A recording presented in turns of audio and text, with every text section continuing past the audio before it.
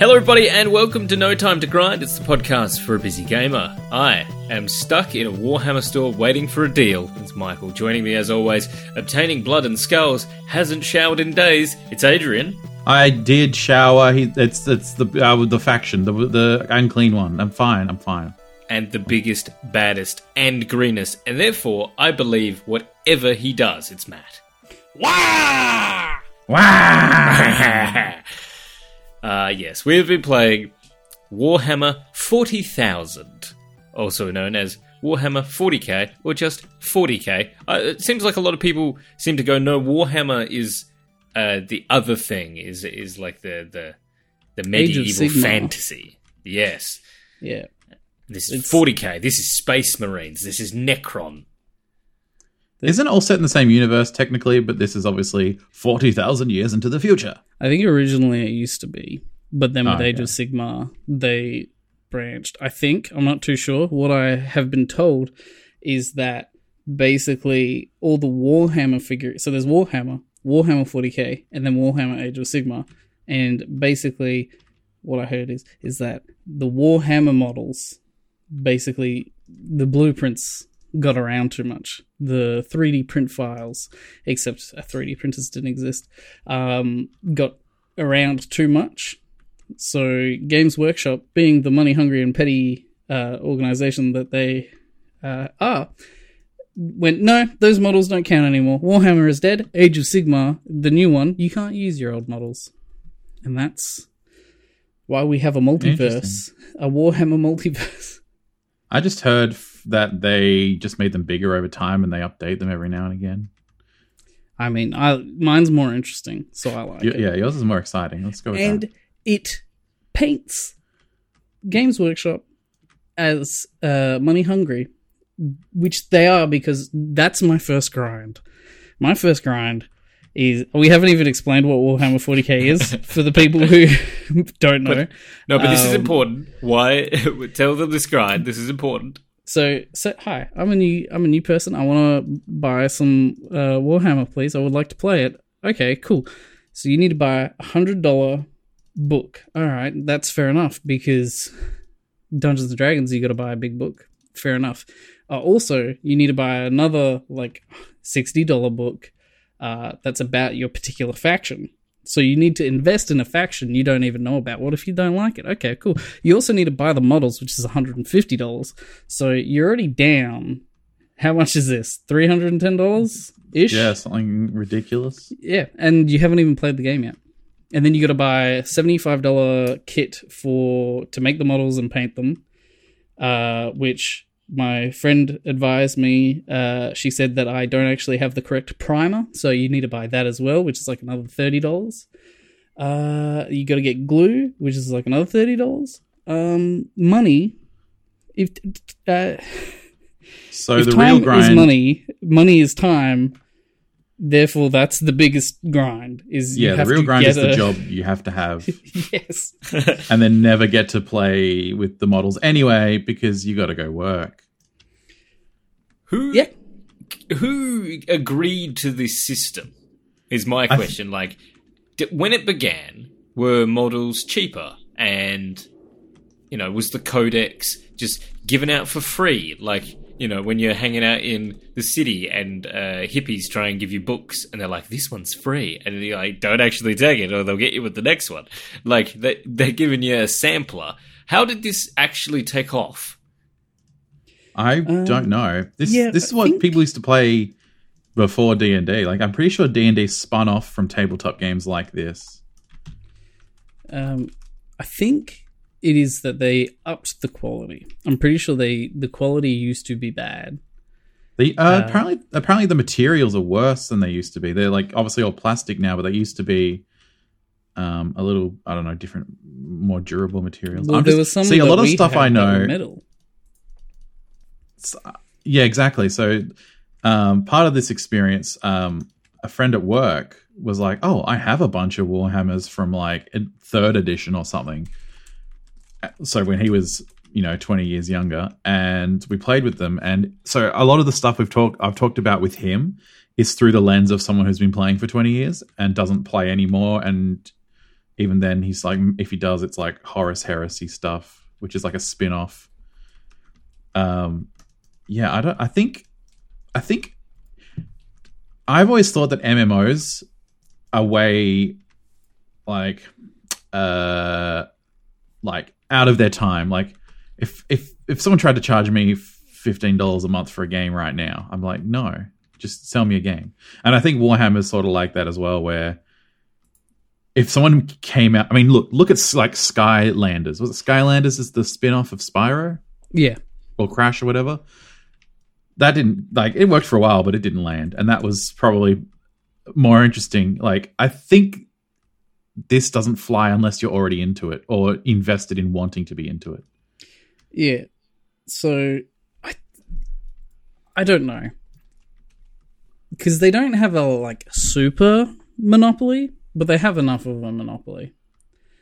Well, name another tabletop play game like this. I was just looking at one, but there's one that is World War One. There's Star Wars Armada, I know, is pretty popular. But that's a boxed game, right? That's not like a... Yeah. Like, but they're all like boxed games that you can like buy like a $200 box and you're playing. Whereas this is like, you can choose your army, you can choose different models to have different weapons.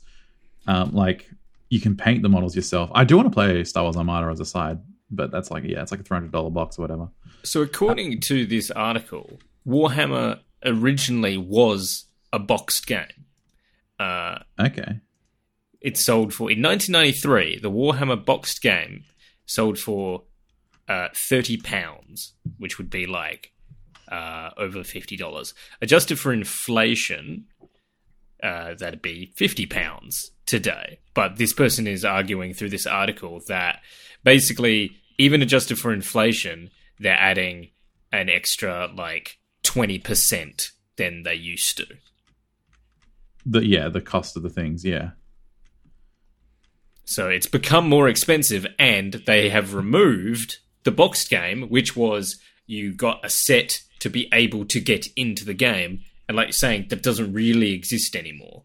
Well, apparently it does. Apparently Kill Team is that small skirmish sort of experience. But I was talking to the friend from work about it, and he was like, yeah, they're pretty good. You can use and you can use them. Like the Kill Team rules are a little bit different, but you can use them. Like you can then, buy some different units and then work it into a full scale thing. But it's so hard to tell what should I be aiming for? Like if I want to play and experience it without this huge spending so much money, this huge investment of time and money. Because here's the thing: to have your own army, you got to buy that army. Then you got to make the models, which I can talk about later, because I made some. Then you got to paint the models. I cannot talk about that because I haven't painted them. And then, so we played, of course. How else would we have this episode? It just takes a long time in itself. So it's all grind. So in summary, this is not for a busy gamer.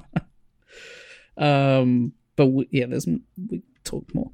I think the biggest thing is that where they don't just have a monopoly on the game itself, but I think they also have a monopoly on where it's played. So in Western Australia, there are 2, maybe 3 places you can play Warhammer with strangers or like meet new people. And third one, I forget, but it's near Carousel. That means nothing to anyone who doesn't live here, but these 2 boys know. Then the second one is Good Games, which is a brick and mortar around here. And then Warhammer itself.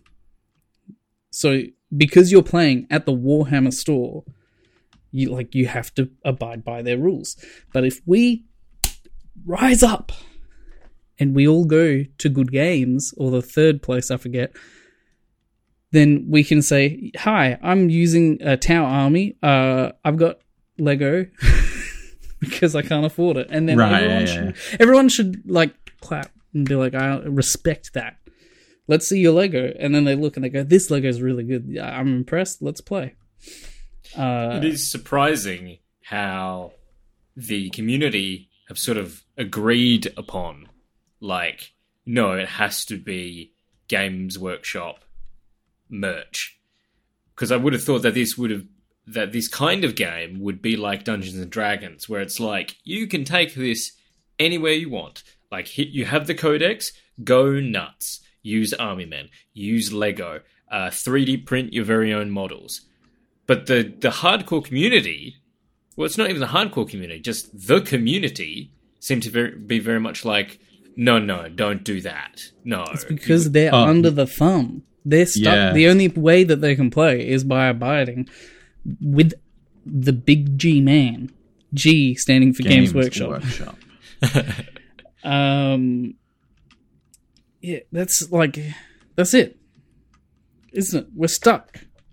This is, in my opinion, as a newcomer, unless you have deep, deep pockets, dead game. Yeah, it's very hard to get into. I feel like you have to get into it young when you have more disposable income, or you're not in it. Yeah, once you're a homeowner or a parent, if you don't have the money, it's too late. Also, in this sort of phase where we're looking at the grind of it, so we got to borrow those figures off your colleague, and so we decided to play a game of Warhammer, and I've since learned that what we did, in that we just we pitted two armies against each other, and it was like, beat the other person. Apparently, that's the worst way to play. Apparently. That you are not, deathmatch is not supposed to be a thing. And you are supposed to, follow mission structures of the books. So, but then how do you, you surely want to be able to have, that sort of whip round of, let's work out how combat works, let's defeat each other's armies. But the actual game is not designed for that. So you like it even less because the simplest way to play is the wrong way to play. Which is funny because, we had borrowed authentic, genuine article Warhammer figures. We had no literature to go with it. We were able to use a very, very good website called Warhampedia to sort out all the units. But as for actual rules, we don't have the actual rules, so we just killed each other. I still don't really know the best way to do a mission after a few games we've played. I also don't it's really all just know evolved how into a points. deathmatch. So one of my other grinds, kind of like a more specific grind, and this is the reason I'm saying this is because it's one I believe can be fixed, can be worked on, because unlike D&D, when D&D change edition, it's a big thing. It's holy crap, guys, the sky is falling down, everything you know and love is gonna be destroyed, but then recreated anew in brand new, oh my god, it's gonna be great. And then, months later you're actually 4th edition was kind of trash, wasn't it? Anyway. How dare you? But with Warhammer, it seems like they're this hang on. New edition, we changed a little bit.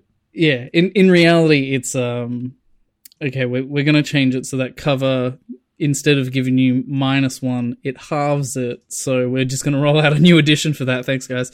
And then you got to buy all the books again. $100. Thank you. But the cynical thing is that they're I want a new holiday house, so they make a new edition. But so the specific thing is when you attack someone, you got to roll 3 times. You do the hit roll to see if it hits. You do the wound roll to see if the hit wounds, and then they get to save to see if the wound that wounded them has been unwound. that is too much.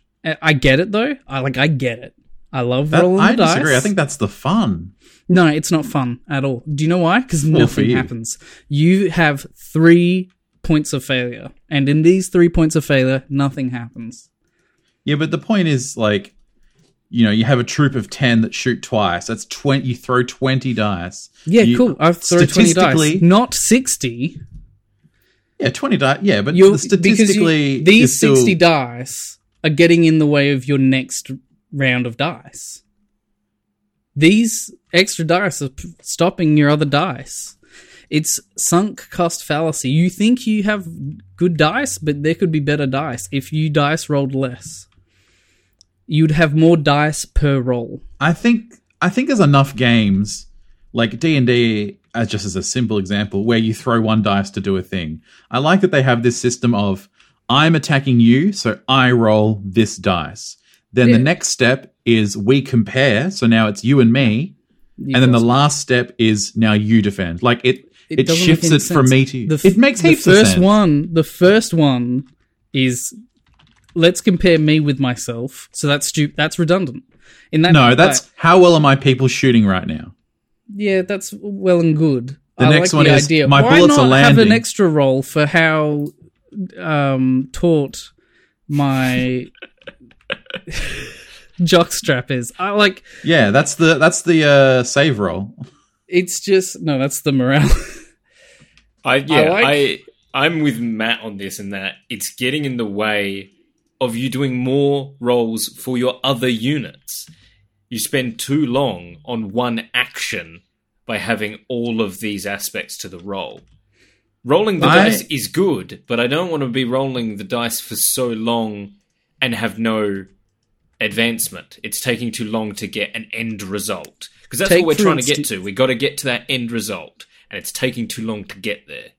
I think we're just taking too long because we're slow and new to the game. But that's completely valid. We got good. As for a new gamer, yeah. I'm just saying I don't agree that it's useless and makes the game bad. If you want to roll dice, just keep rolling dice while you're waiting. Because what else do you have as a game? Because otherwise, you move your things, you throw 1 dice like Matt wants, and that's it. No.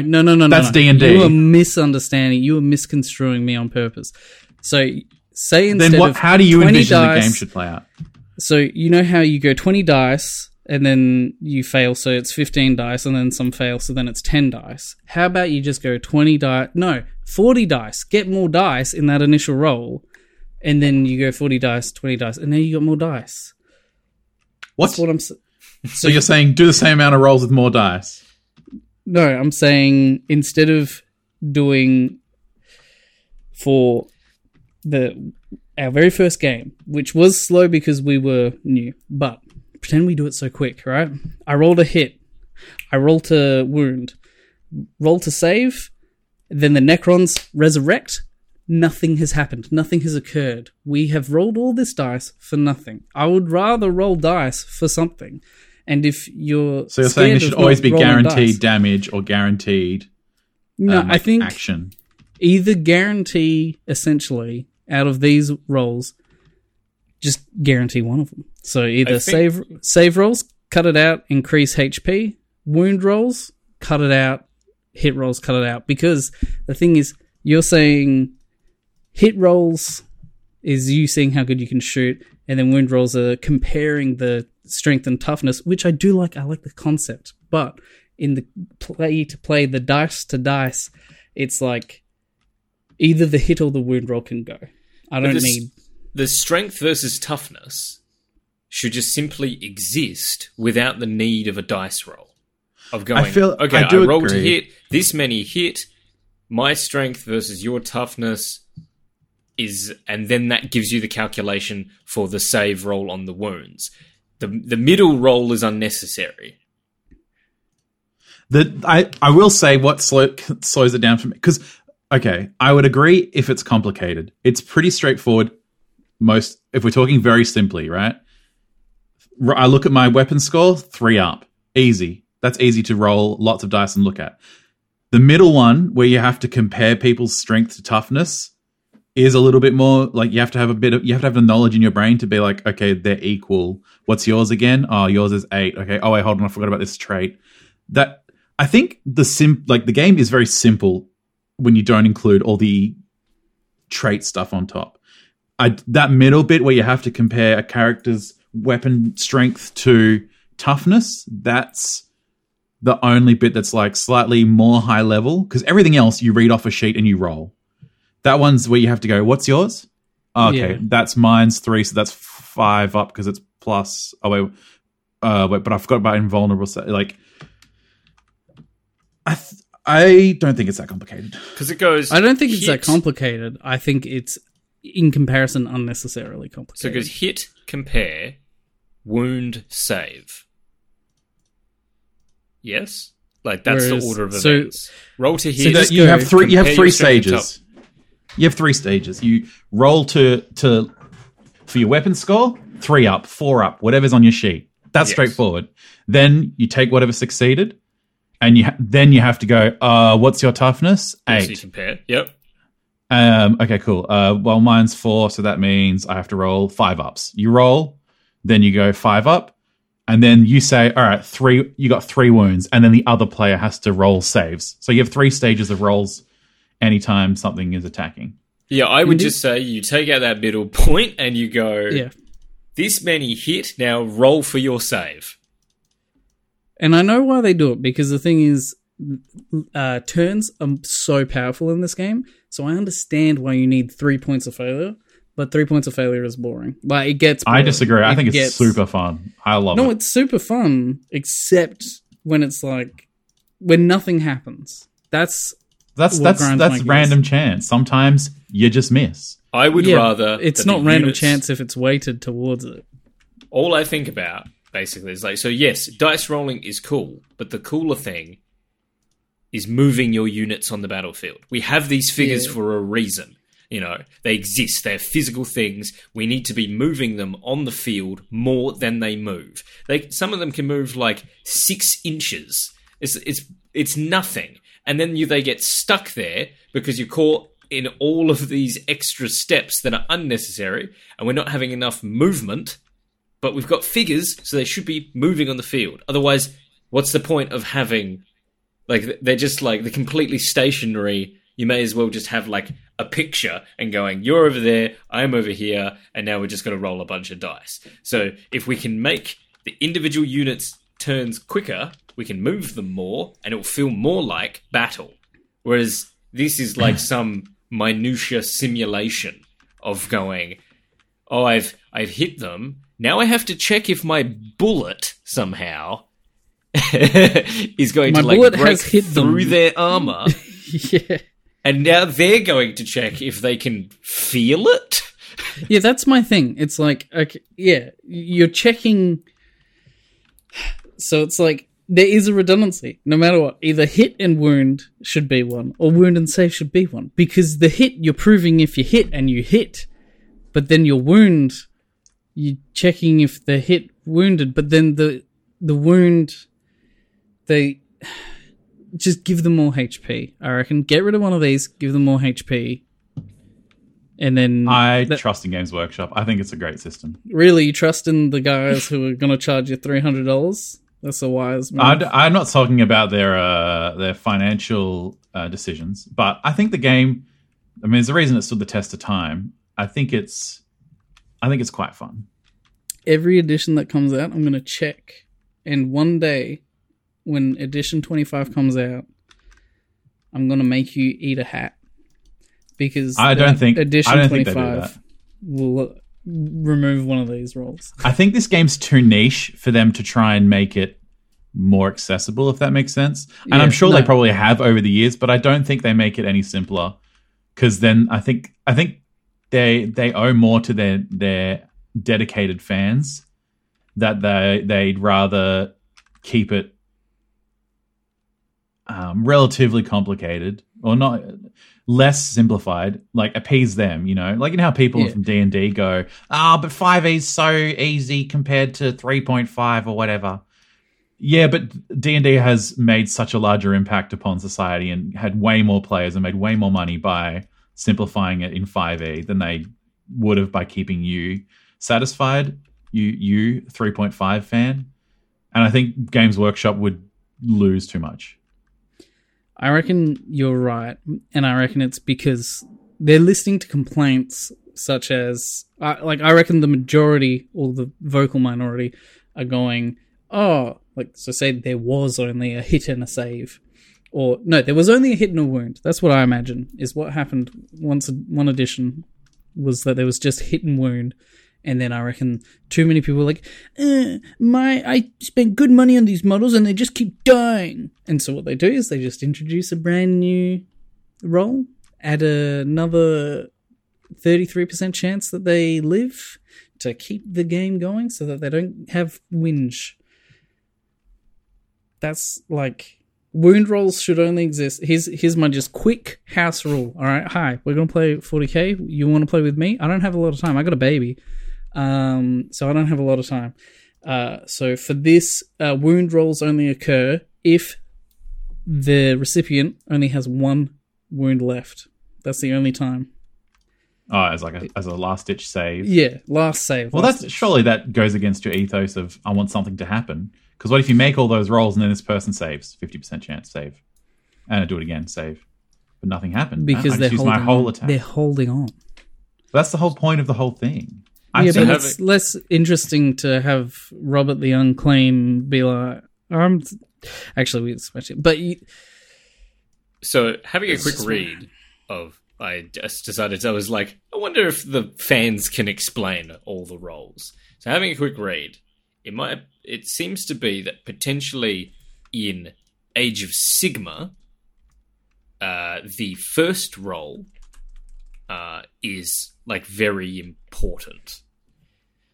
So they seem to be implying that on your hit roll in Age of Sigmar, there are certain units that have like terrible accuracy, but they will then hit very hard. Yeah. And that's it. But we didn't really seem to encounter that.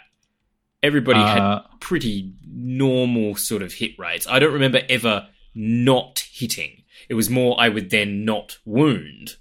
But they're saying that there are units that just will not hit most of the time. Yeah, those ones where you throw like 20, like Necrons and stuff, where you throw like rapid fire 20 dice.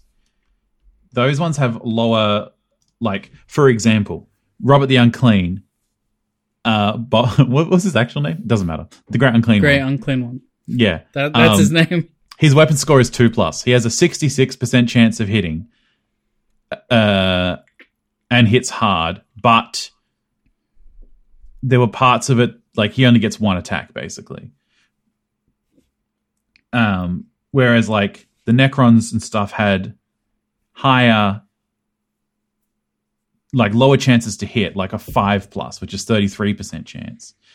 But they're shooting 20 times. Like, I think adding in a third level gives you more adjustability in creating identities for different factions and stuff. Like my Tau battlesuit had a high shred. Like his AP was like -3 or something. So I agree with you, but the way to solve that is to increase health points. Like you literally could just do a thing. That would make it too boring. Now you're just like dealing with the same units for like 3 hours. No, that's not how it works. Okay. You've tested this? No, because it would be the same. If you have a 33% chance of saving, then increasing your health points by 33% achieves the same effect. Mathematical. Anyway, we can clearly disagree on this all day long. Yeah. The funny thing is, around it as well is a grind. The funny thing last thing I will say in regards to this is we did play a very rapid fire ADHD version of the game where we were trying out lots of different units and different factions in various, like, against various people. I imagine if you were playing this, properly, you would very quickly learn the exact things. Like you would probably retain your unit stats better, and you would get faster at the game because you just know, yep, those are my Tau that I've had forever, and they are 3 up, and I know that. Yeah, and that's like, true. I think the fact that we were jumping around also slowed things down because it's like, okay, yep, I'm going to attack. Oh, wait, I think I have this thing that says I can invulnerability. No, that's not right. Sorry, that was the other thing. That was the other guy. This is... I can hit again. No. That's only for Corey's guy. Yeah, so I think we have a slightly skewed opinion of the game, and like me as well. Like I think we all have a little bit of a skewed opinion on how this game actually. But that's technically the point of this podcast is the grind. Yeah. And that most of the games we have played, fans could always argue that we have a skewed perspective. And this is why this is clearly in a... Well, yeah, I'm talking about in regards to Matt's comments about the rules. Right now. Yeah. Okay, well, let's get into it. For a busy gamer, no way. No. You ain't got the time. You probably ain't got the money. And if you do have the money, you probably do have the time. So then you're all right. But if you're a busy gamer, I'm sorry, but in the way it stands now, if you want to play legitimately, it ain't happening.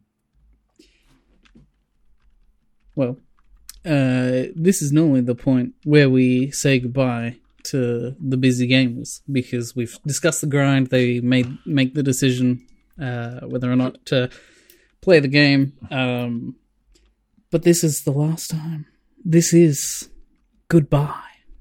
Goodbye, busy gamers. We hope you've found some good gems and avoided some real grindy games in your time. That was our purpose here, to be extra busy so you don't have to be. If you have subscribed to this podcast, like before this episode's released, and you review this podcast after you listen to this episode, fuck you. This is the end, and you waited till now. Can you imagine if we had better support? Right? Imagine a world you decided to actually call to action. Hey, he told us to review and share it. I didn't. Oh no, the podcast is over. Oh, what am I going to do? Imagine a world where you did review, you did share. We have a Patreon. We bought every single army. We gonna go for another 200 episodes. But that's not where we're at. Where we're at now is over, and it's your fault. If this is your first time listening, welcome. Would love a review and a share. Not that it matters too much, but look, there's a chance for a comeback if this gets cult pick up later, like a cult podcast. There's a chance. Yeah, we can always we're always around. This podcast is obviously a great philosophical lesson. Like, don't do tomorrow what you can do today. You know, you don't know what you got till it's gone. You pave paradise and you put up Games Workshop. I will say, Matt, your comment specifically targets one person we all know, and that is Julian. Just hi, Julian. I know you're listening because you said I didn't know you listened, Julian. That's the thing. He's been listening forever, but he never told me he listens. Or he would occasionally be like, "Oh yeah, I listened to that one because I like the game," and he was like, "No, I listened to all of them." I'm like, "Oh my god, what?" And he's never said anything. No. So, Julian, Matt's comment, Matt, give it to him. Fuck off. I can the general rule of media is that it's once it's after the first 10 minutes, you can start dropping the Fs. I don't want to do too much though, because it would be funny if we have this final hurrah and then we get taken down. I'm genuinely it's just sort of, it's just hitting me now. That it's over. It's we said at the beginning of the year that this would be it. But, the year happens. And now that we're actually recording it, right now, I'm oh yeah, this is it. And I don't know what we're doing next. Well, see, because that's the thing. You know how you get in those ruts with gaming that you're you don't know what you feel like playing? The podcast has always been there to push me through that rut and for me to be oh yeah, I got to do this. Like, it pushes me to do it. Whereas I was, just sat looking at PlayStation Plus, extra catalog, looking at it all. Don't know what I want to play. Went with Skyrim. and Adrian's playing Minecraft. We're all just playing, we're playing the games that we've played. I think that's the thing as well, is that we have entered advanced adulthood. I feel like we're busier than ever. Because we used to do a game a fortnight, and then it changed to a game a month, and now I'm like, if we were still going, I'd be like, guys, can we do like a game every financial quarter, please? I think it's as well that, like, I'm genuinely kind of sour at 40k, and I'm like, what a terrible note to end on. The final game, to me, is like, we go back and listen to our last extra-sode where we rank all the games, and as I sit right now, with the experience I've had, this is one of the lowest for me. Really? Oh my god, I'm on the other side of the fence. I've enjoyed our time with this. That's a shock. I mean, Adrian, this is fun as hell. This is the best way I think we could have ended for me. Well, yeah, I like that we're still disagreeing. Can you imagine if we just ended the podcast all holding hands? That'd be stupid. Yeah. Back to Portal 2, the unanimously agreed upon by everyone ever number one game. If we finished on that high, what a waste. This is what we want. We want Warhammer. Let's get back into the game. Yeah, let's talk about it. Because here's one thing that I was considering as putting it as a grind, but it's kind of a grind. It's kind of not. But the thing is, you can't get into this game without learning the lore, which is a grind for some people. Especially because that means you got to buy a book, or I don't know how else you consume the lore. I've read a book. I read Erdesh, the Saint and the Snake, and it was good enough that I put on my Christmas wish list the Magister and the Magician. Is that the one? Anyway, you can try to play this without knowing the lore, but the thing is, it is just above, like, it's like a shadow looming above you the entire time. Just no, like, for example, orcs. I thought I knew enough about orcs. It turns out that war is war in a Cockney accent. Hello, Governor. Oh, it's time for war. I thought that they were just being Wario. It's time for war. Yeah, I thought they were just being like, it's time for war. Wario war. And there's all of this lore, for example, that you could have some sort of flowchart of what you don't know what faction is what. So pick a mythology or a culture, and then you can pick your faction from there. For example, there are like I forget what their names are, but if you like the Great Khans from Fallout, if you like the idea of, hang on, what is Khan in real life? I've blanked. Genghis Khan? North of China. Mongolia? Yes. If you like that idea, there's that faction. If you like Mongolia. Or if you like, not necessarily mythology, but like history, cultural ideations, appropriated, I presume, because this is an English game, like as in England. Or how about Egypt? If you're into Egyptology, you had that big book as a kid, Necrons. They're like the scarabs. Need I say more? And there's more of that. Like, there's a lot of different things that you could pick, but you just don't know. Because you're just in the Games Workshop looking at a box that says $150. I wonder what the actual, like, if I'm walking into Games Workshop and being like, I would like to play one Warhammer 40k, please, sir. And then, like, what do they go like? Well, the world started 40,000 years, or do they go, yeah, here's a box. What do you want? What do you like doing? You like smelling, or you like being techie, or you like? I sent you a picture. They handed me a pamphlet, and what they do is they give you this booklet. You got to buy a thing, and they hand you a booklet, and then they go through the model making, the painting, and so it's very it's nice, but I can't afford that. It sounds like joining Scientology. Yeah, it's kind of like that. Instead, we got Tabletop Simulator. Yeah, this is the game changer for us, I think.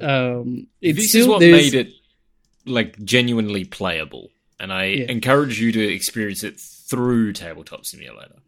Because here's the thing with Tabletop Simulator: if you pick up a model and you hold tab, it tells you how many inches you're moving that model. Yeah. Holy hell! The tab, if Tabletop Sim didn't have tab, the measuring functionality, I would be like, oh, well, at least it's free. But that tab, put it on my tab. It's so good. It did make it from oh yeah, this is fun. I'm having fun with my friends. I'm rolling 20 dice and then 15 dice and then 10 dice. To going, oh snap, it's all done.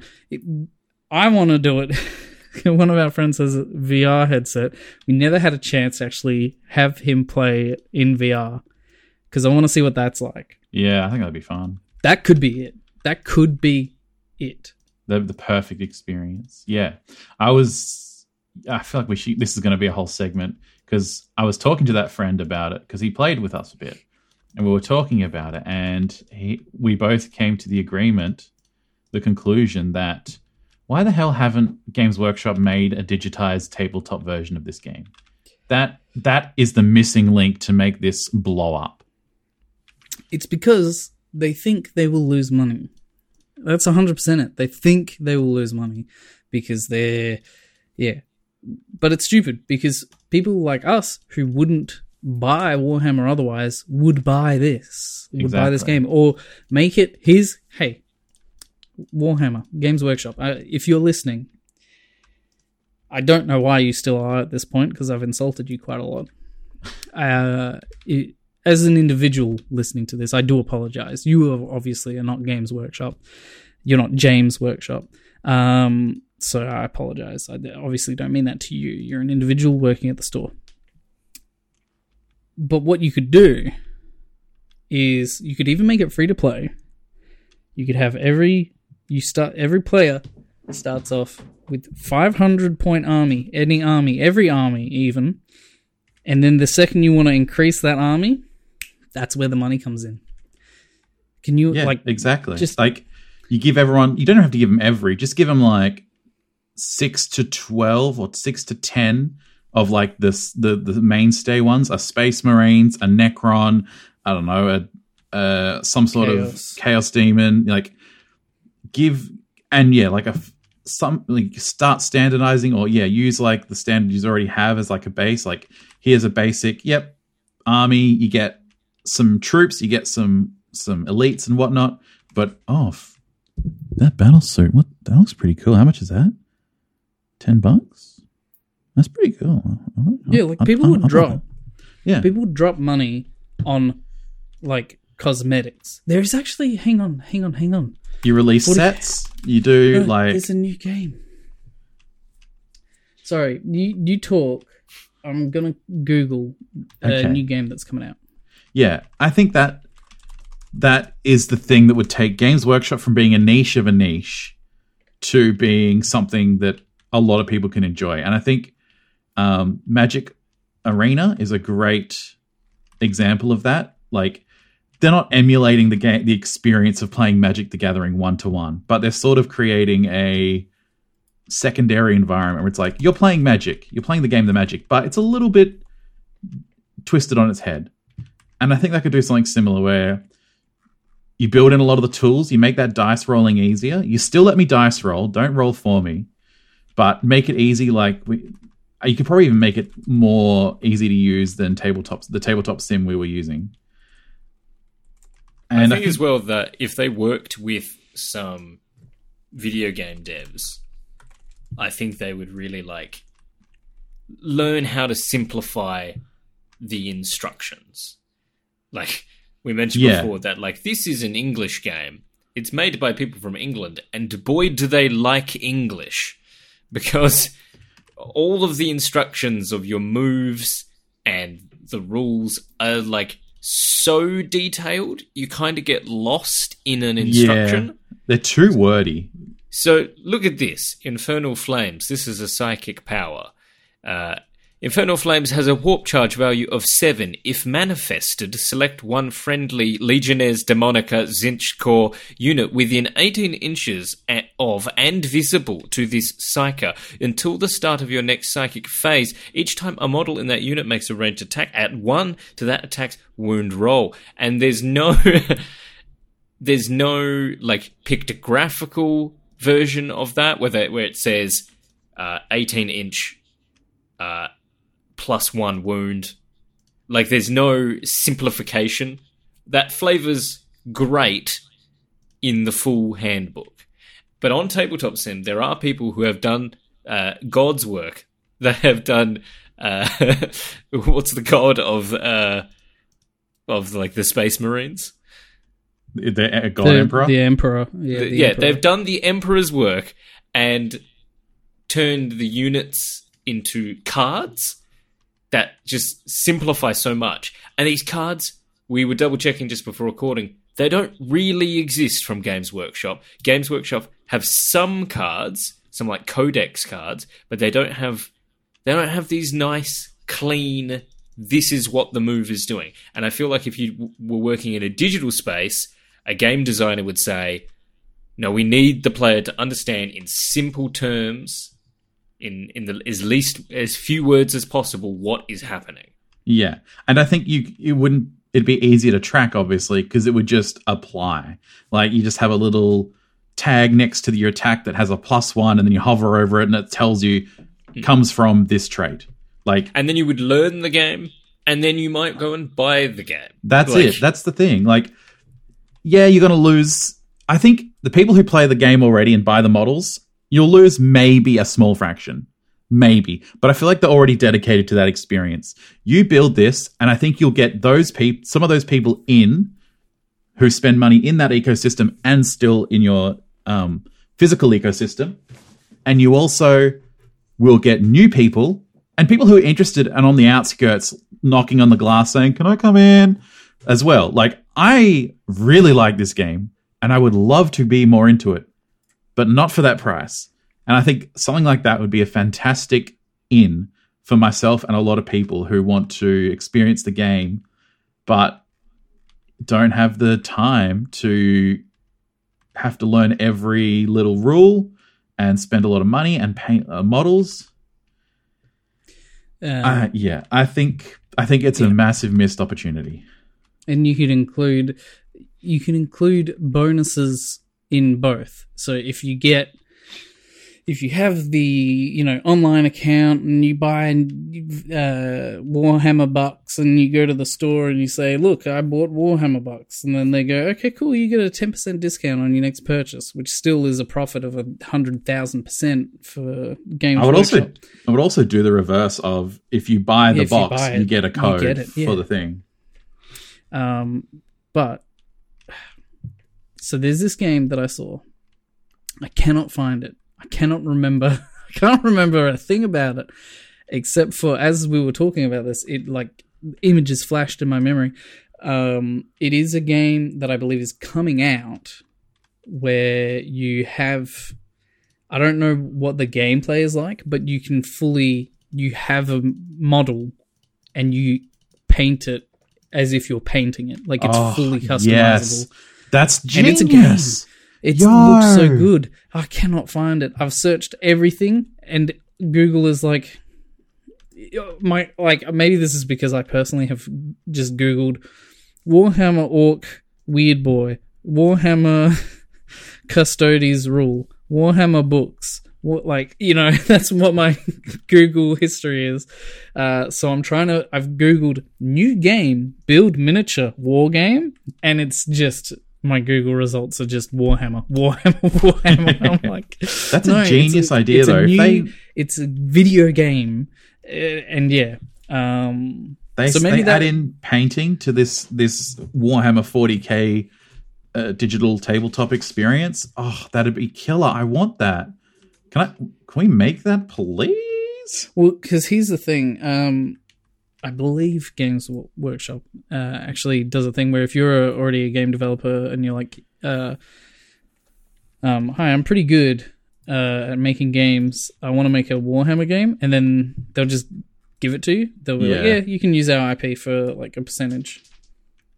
Like, for example, the new Darktide game that's just come out is apparently very good. I don't know. They've worked on Warhammer stuff before. But it's apparently, they've got a semi-open door when it comes to... Yeah, they'll take a lot of applications and pitches and stuff. So maybe it just takes the right developer to be like, hey, how about a tabletop experience, a digital tabletop experience? I reckon the way you'd have to do it is you'd actually have to open the door with not only be a decent games dev, but just have the money, like the graphs and the spreadsheets and the budget and like have all of that. Oh, yeah. Do some market research. And your opening line is, how would you like to make an extra X million dollars a year?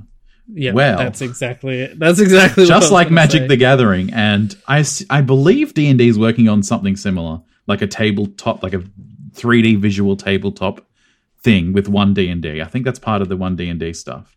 If it works for D&D, it'll work for Games Workshop. Is that it? I don't think none of us want to say anything in case that's the final. That's it. Then we're all over. Well, we actually recorded this about 17 days late, so yes, busy, and it will take a bit longer to come out because my laptop's getting fixed, so I won't be able to edit it for a little bit. Have we discussed how long a session takes? I think in a roundabout way we have. Quicker.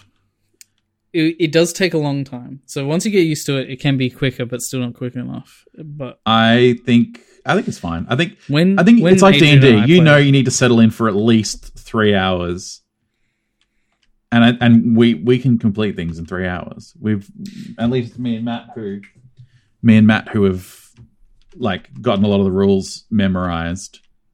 Like the way we were playing was very snappy. I was feeling here's very another good soft about house rule, and that's what did I say? That it's like, don't have a unit that's under 100 points, and try to have 4 units for like every 1,000. Is that what I said? I don't know. I said something like that. Basically, so we had a big. So we did a 2v2, 750 points each, so 3,000 points all up. No. Yes. So 7. Yeah. And that took a long time. And even though I knew a lot about it, it's because I had 3 units. That it's like that should have just been 1 unit. Like you can make units bigger. I mean, I think it was also. This is no offense to Michael, but like he was using units he didn't know. He's less interested and experienced in the game, so it just took him a bit longer to flick through everything and do it. And same with the other person we were playing with in this. And also it was own house rules, like maybe like the official rules for how to play a 2v2 deathmatch is different, you know? Yeah, the other thing as well was that so check out Bottle Brush on Spotify. That's the other person we played with. They picked what Henry Cavill described as the army that Sherlock Holmes would use. Oh, he picked like the most complicated one, hey? Yeah. So, maybe just everybody be orcs. That's kind of what I'm saying. Here's my gripe with it, though. In that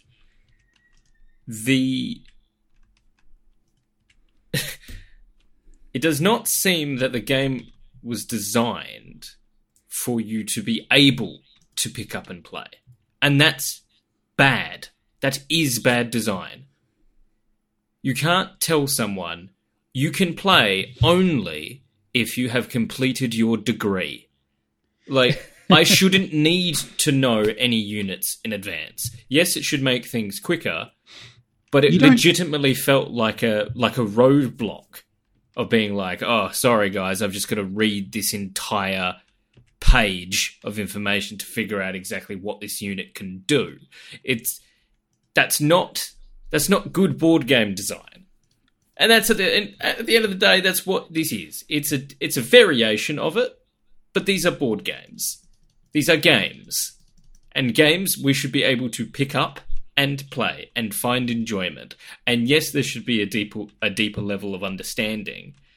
But any game that is putting up either a roadblock of money, which it did, time, which it does, and understanding, like that's not well designed. You're actually saying that this is not a game, this is a hobby.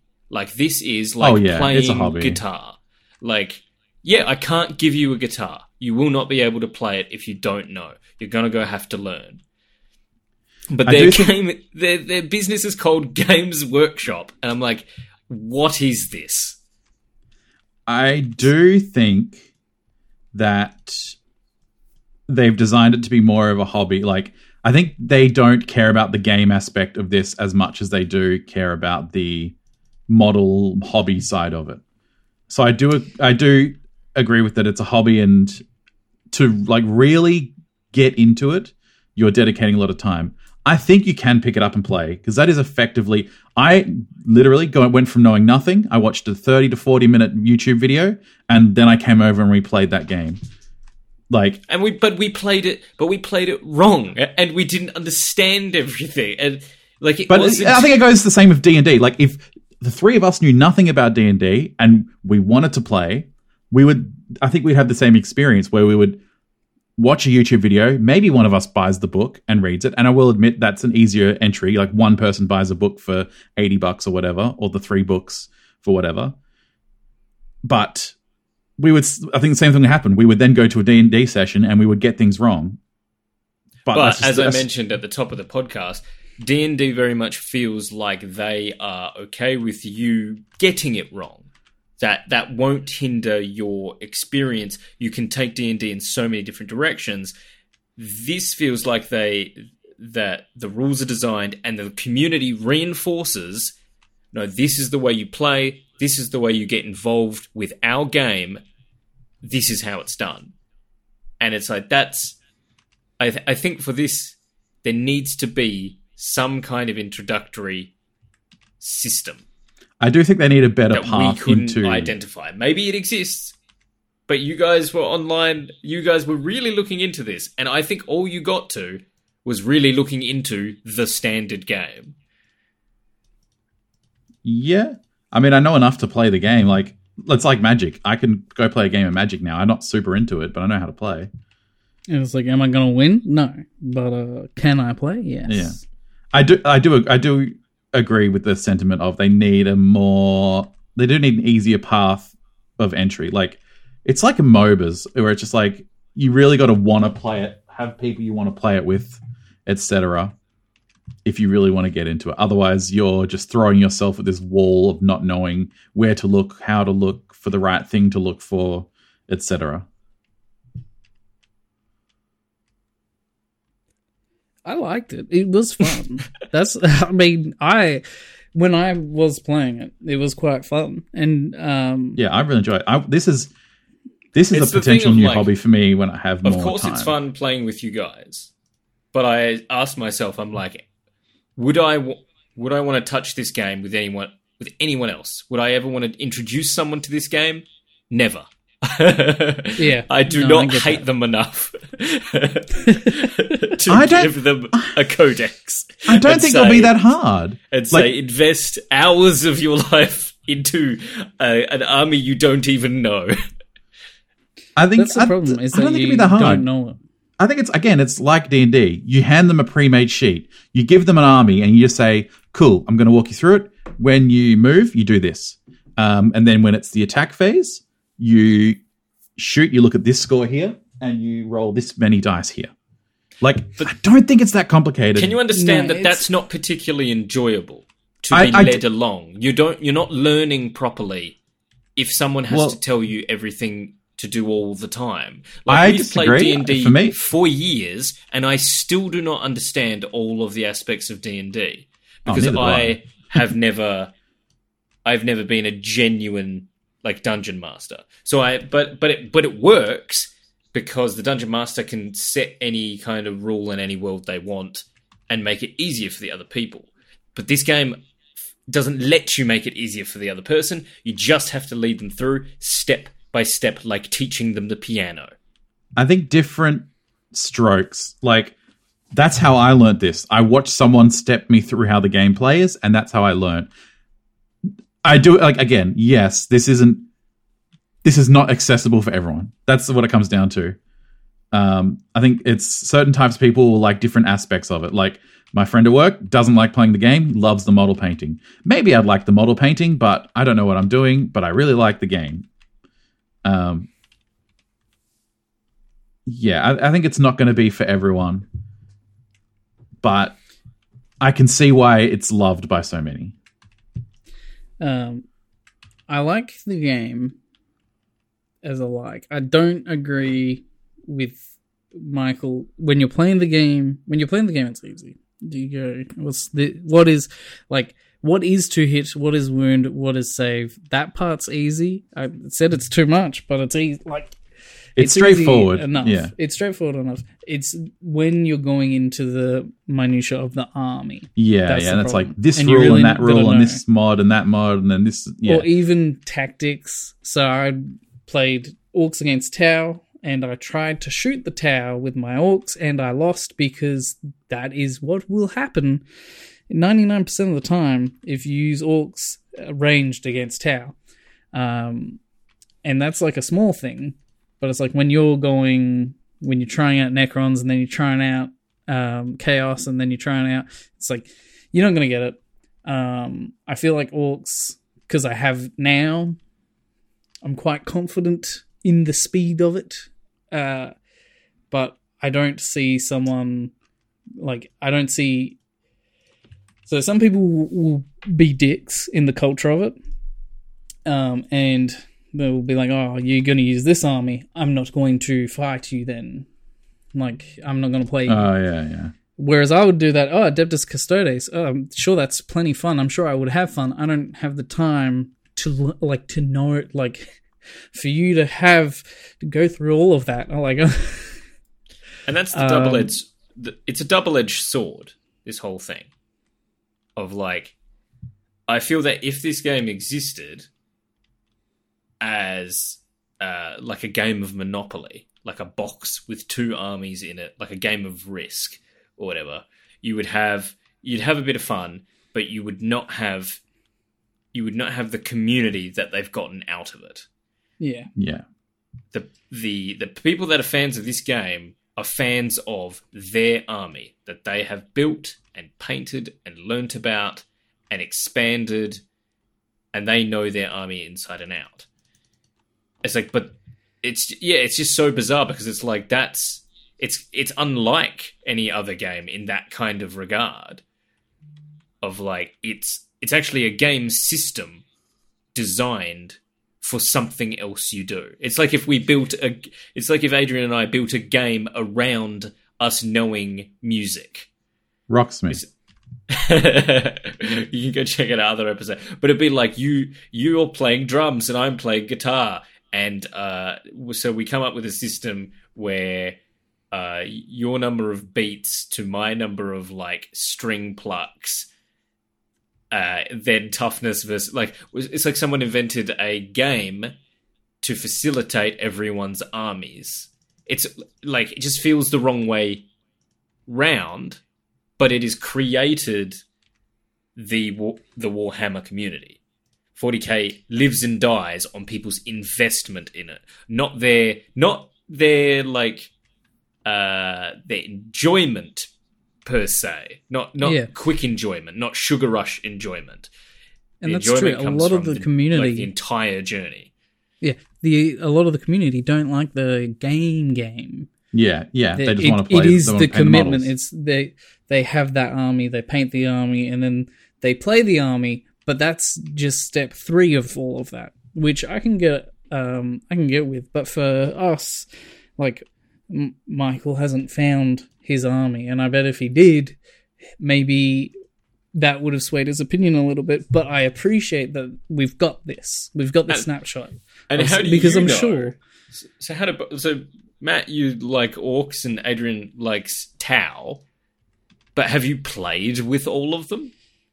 Well, here's a little discussion we've had before about games and like their wikis, fan wikis and stuff. So, for example, Stardew Valley would be a terrible game if it wasn't for the Stardew wiki, right?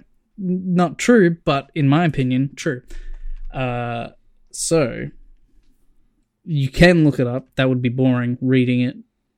I recommend this could be a challenge for you, Michael, if we were to keep doing this pod. So you don't have to do anything. You're free. You don't even need to talk to me anymore. You're the best man at my wedding. After this, you don't need to talk to me ever again. But, so, two things. First thing, nerdy thing, for Adrian to hone his nerdery more, there is a YouTube channel called Auspex Tactics. That's AUSPEX Space Tactics. And that's got a lot of good stuff, and it tells you, like, the pros and the cons of, like, every army, and it tells you which... Like, it's very good insight into the community almost. Whereas, like I said, you really, because it's supposed to be a balanced game. If there was a best army, no one would play. So, in order to figure out what army you want to start with, I recommend the Adeptus Ridiculous podcast. So, my challenge to Michael would be to listen to like 5 episodes of Adeptus Ridiculous, and then come back and still not wanting to play a particular army. Like, there was an episode about Necrons, and I listened to it before I wasn't really interested, and then after I was like, I want to use this particular character that they discussed. Not every army has characters that are, like, named, but you can. And I was like, I want to use that character now. So...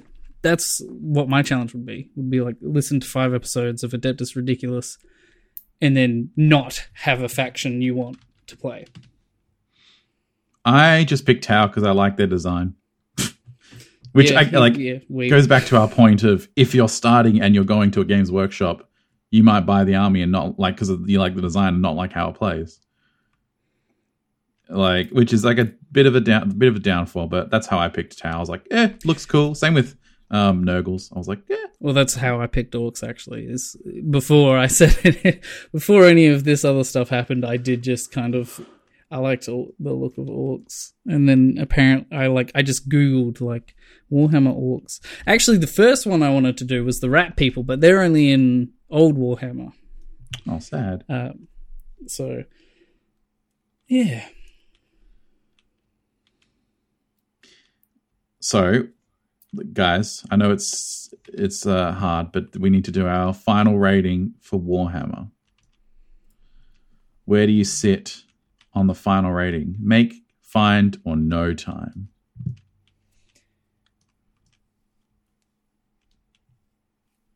I want to rate this game numerically, and not numerically, but in your mind, pick a number for D&D.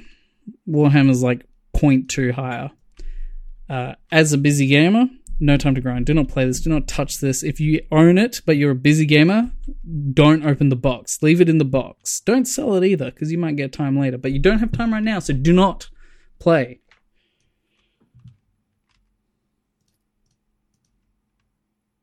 I think Adrian summed it up pretty well a bit earlier in that, like, the system here works. Otherwise, it wouldn't have stood the test of time. Like, we're nearly at 40 years of 40k, like, in 5 years. So, like, there is a game here to be enjoyed. The time I spent with it was not enjoyable. And I am unwilling to give it the time to get to that place. I might get there one day just through osmosis, in that, like, I would continue to play with you guys, and maybe that's how a lot of people go in that maybe they have friends and they just sort of go along with them, and eventually you've just played enough to pick, like how I've played D&D. That's how I learned Smite. You just get shoved into it enough through force that you go, oh, I know how to play now. And it's like, but yeah, it's like it's almost not a game. It's one of the most unique things that we've played. The community is unique. The fans are very unique. I'd like to be friends with Henry Cavill, but I'm not as rich as him, so I can't enjoy this on the same level as him. Get it on Tabletop Sim. That's a good way to play. But you don't have time for this. No time to grind. I don't know. I think Michael of university probably would have been a good time to do that. But not anymore. I've got like a job and video games I want to play and a wife, and I'm like, and then when we get together to play board games, I don't want to play this. I want to play some fun board games. I want to play a variety of board games instead of 3 hours of this. It just doesn't fit a busy boy lifestyle at all. So it's a no time to grind. I think you're right. I think if you've got to be ready to make this a hobby. If you think you can do it casually, maybe there's people out there who can, but if you don't go head first into the deep end, I don't think you get as much out of it as a lot of other people do. Painting wise, gameplay wise, lore wise. But I do think it's a really fun, if you like exploring different dice rolling systems and just like pure mechanics of games, as I do, this is a really fun one. If you've only played D&D, just give this a little try. It'll like open up your eyes to this. Combat is way better than D&D combat, I reckon. But you just like the tactile sensation of rolling lots of dice. But that's the point. That's why. But doesn't make it a good dice system. It just means you get to throw lots of dice. But that's the part of the fun. It's like D&D, right? Like you can play a version of D&D where the player never rolls a dice. And if you're playing just for story, that's fine. But I think part of the fun of D&D is getting to roll your dice and like rolling it in your hand and blowing on it and throwing it. And I think the same thing goes here. It's like, okay, I really need you guys to hit right now. I'm going to pick up 20 dice and throw them all. And that's part of the fun. But I do think it's a fun, different system. And like Matt said, if all you've ever played is D&D, this is a fun way to experience a different dice rolling system. In the same way that like Call of Cthulhu is a fun way to play a different dice rolling system. And that's just a different fun way to distribute your stats and think about strategy and roleplay and whatnot. So I'm going to say it's in the middle. It's fine time. Like I think everyone should give it a crack. I do wish it had an easier way. I think if you're doing it legitimately, no time. But if you can buy a Tabletop Sim and maybe have a look for some packs, or if Games Workshop pull their head out of their 1980s ass and like make a digitized version of this, the game would be much more accessible, much more fun, and well, I recommend playing it. So I'm like between a no and a find. I want to say find. I'll just go say a find just to have a little bit of difference for you guys. Yeah, say find because I said no, but I obviously enjoy it. And then one last quick stop is I also wanted to mention, because we were comparing to D&D, I think this is probably the best like lore. This is the best world. I'm trying to think of other things. Like I do love its lore. If they chucked in a more accessible main story thread, if they chucked in a Star Wars original trilogy thread in this lore, and that's the one for normies to kind of go to. Like I know Horus Heresy is probably like the main one, but you gotta really know a lot for that, I feel. Like you don't, but you do, but you know what I mean. It's like, yeah, get a normie story in here for people to get into. It'd be so good. Like comparing all of the lore for 40k compared to like I know there's technically a thing about. I'm not going to get into it because we're running out of time. But compare the different factions in D&D to the different factions in Warhammer, and it's night and day. Oh yeah, the Zentarum, they're bad. I think D&D has some cool lore, but it's not as right at the forefront. Like this Warhammer 40k is all lore. If I could compare this to music, it would be like a kind of prog, where I'm like, wow, look at these musicians go. They are doing some incredible things. I'm not enjoying this.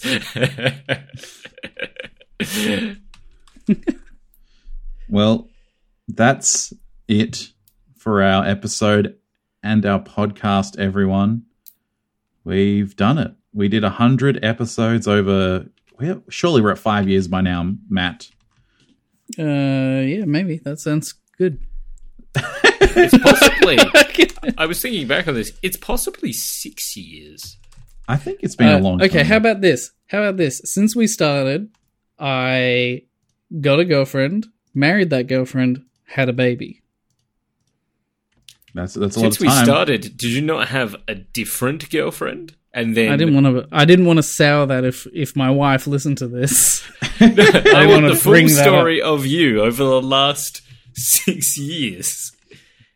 Yeah, that's what happened. Had a girlfriend to the point where I was living with the girlfriend, so that's reasonably serious enough.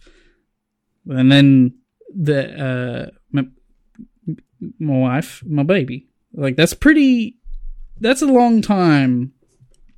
Kind of time. I didn't have a house. Now I have a house.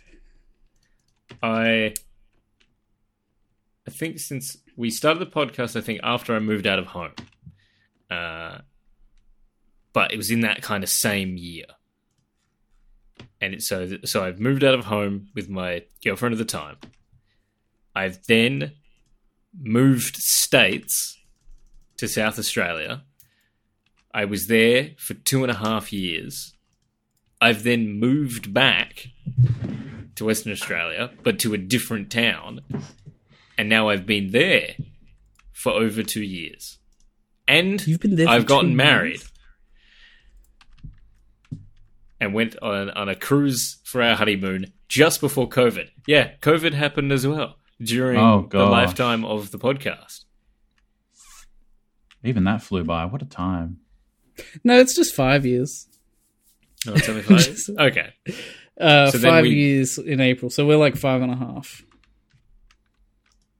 Okay, so most of my story is still true. Because 5 years ago, I left for South Australia. Yeah, we started when you were here. Yeah, because I remember that we played Luigi's Mansion 2 when I went east. Because I remember playing it on the plane. And in a hotel. I lived in a hotel for a month. I think we possibly recorded an episode while I was in that hotel. Yeah.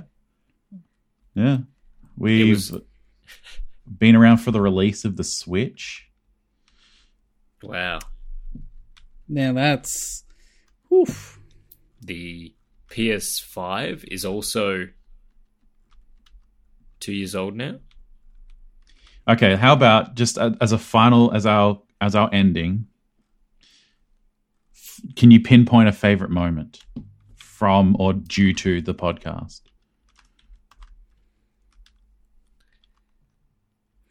When you shot the robot in Fallout New Vegas on stream, and then you got mad, and you to this day still blame Fallout New Vegas for you clicking down on the mouse button. That's not what happened. Yeah, but that's how you're talking about the one in the shop, and that's what fills me. It fills me with so much joy. You shot Victor. Yeah, you shot Victor. Who? The cowboy robot. He snuck up on you. That's good stuff. I don't remember that. The one I remember from Fallout is me walking somewhere, and then everyone getting mad at me, and there's no way to stop that. And I really wish I could like Fallout because it looks really good, and a lot of people say it's good, and I can't deny that. Like I can't deny the mass audience. That's not what we're here about. We're here for our favorite moments. That was mine. My favorite moment is hating Fallout New Vegas on stream. Yeah, favorite moments, tough. I think it was only well, it was Gabriel Knight. It was 2 games last year. Gabriel Knight and Dragon Age Origins. They were personal highlights because, like, I was having a pretty great time and you both hated it. Actually, okay, I'll bring it down to Orphan. I think I want to say Orphan, and because it did exactly what I wanted from the podcast. Like, when we started, I wanted to go, I'll use this as a chance to replay a bunch of games that I liked as a kid but never got to finish, because you're a kid. And like replay them, get to finish them. I'll be like, oh, that great game. I can't wait to play it again. And then we finally got to Orphan, and it's just, I think I enjoyed being like, wow, okay, well, I finished it like I wanted to, but I really, really wish I didn't want to put myself through that. Also, making you guys play trading Pokemon card game, the Pokemon trading card game was good. I like that's good one. Wow, there was a lot of great hits in here. I'm just looking back through, like Super Metroid. That was episode 26. Super Metroid. So long ago. And you poo-pooed on it last round. What are you talking about on the last pod? Yeah, me and Matt were like, legendary game, one of the best. And all I said was that it was good. I didn't say it was a masterpiece, but I was like, it's good. Getting to play that game, thanks to the podcast, was great. Like, there's a few games I'm like, Warhammer's one of them. Super Metroid is another one where it's just like, I don't think I ever would have played that if it wasn't for the podcast, or it would have been a long time before I get to play it. And I'm so glad we had the podcast to play it. You know what's something?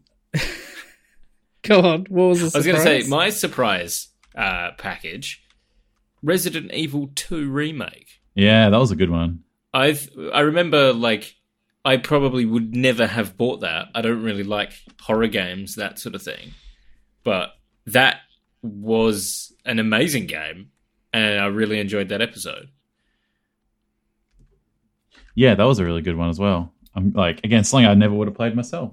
Like, my favorite moment from all of the podcast was when I decided to stop skewing the logo by like 13 degrees. Everything used to be like 13 degrees. I would tilt it, and then I stopped doing that, and it made making the pictures so much easier. Okay, I will say as a final comment, your art and logo design for the podcast is phenomenal. Yeah. I hate to toot my own horn, but they are bloody good. There are some in here. There's some that I've like phoned in, and I expect like good graphic designers to be like, I see what you did, you lazy little bitch. But on the whole, stunning. I don't think we ever gave it enough props, but every time we reiterated, it's all amazing. Yeah. Everyone out there, hear me. Matthew is a graphic designer available. He will do your Twitch emotes. He will do your YouTube channel banners. He will do your podcast thumbnails. He will do logo design. He is amazing. Yeah, you honestly should. I hope you've kept them all to make like a portfolio. It's on the Facebook page. We've made the tier list. I know, Matt, your wife destroyed your dreams by saying you're not a graphic designer, but I believe in you still. No, it's more I can't be bothered with the rigmarole. So if you offer me enough, I'll do it. But and you're guaranteed quality, eye-catching designs. How about this? If you want to pay me a decent amount to copy a video game logo and put it into your like title, I can do that. Or YouTube thumbnails without the arrows. I'm not going to do the ones with like the circles and arrows. For Christmas, should we treat ourselves to our favorite design on a t-shirt? Ooh, yes. Pick your favorite Matt's version of the game. Okay, yes. I can't do that. I cannot do that. I don't have those anymore. What I about? would need to recreate them. And then on the back, like a tour, we have every game listed. Oh, that'd be pretty good. That'd be pretty fun. Are the thumbnails not big enough to go on a shirt? No, it's that I'd have to cut out the logo. Surely we can get like just the No Time to Grind logo on there. We have. If you want one, yeah. As in you two, if you two go, hey Matt, can you make me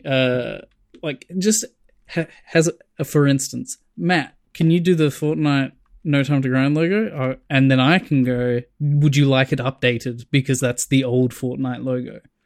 No, I mean just the No Time to Grind logo. Oh, the No Time to Grind logo. I like the Doom one. It looks really good with NTTG. Oh yeah, it does. That's what I'm saying. Yes, Super Mario Sunshine. Mwah. No, Super Mario Odyssey. That one's a good one. You know I liked. What was the one? The Paradigms one is great as well. What's the one? I like how this is a visual. We've gone to a visual medium. We just obviously don't want. We're done with the podcast. We do whatever we want now. We don't have to follow any rules. What was the one? Actually, yeah. To go and look at your amazing art. Yeah, I think the Paradigm one. I think those are like. I think they're supposed to be the keys. Like in Russian, if I hit G, it comes up as looks like an M. I think. I could be wrong. What was the one where you were like, no time the grind? Like you played with the name because the name was ridiculous for the game. It was like Gabriel Sins of the Father, where it was like, no time the grind of the Father or something. There was one that was silly like that. There's a few of them like that. Here's what you should do. You should go through some of them, most of them with the subtitle. And then check the subtitles. Some of them are the same, like Super Smash Bros. Ultimate. But then some subtitles, I've adjusted. Oh, or the D&D one. It's really Solid Snake one. The Solid Snake. His name is Metal Gear Solid.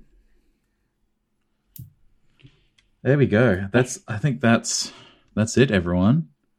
For the final time.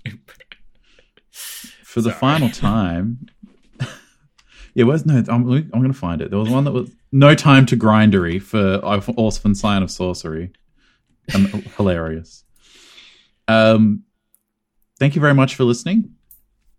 Over the years, 5.5 years, and we hope you got a little bit of something out of this and played some games you might not have, or avoided some games you might have played. But thank you very much for listening. My name has been Adrian. I've been Mega Matt EX. If you want it to keep up, that's my Twitter. Maybe is that my Twitter?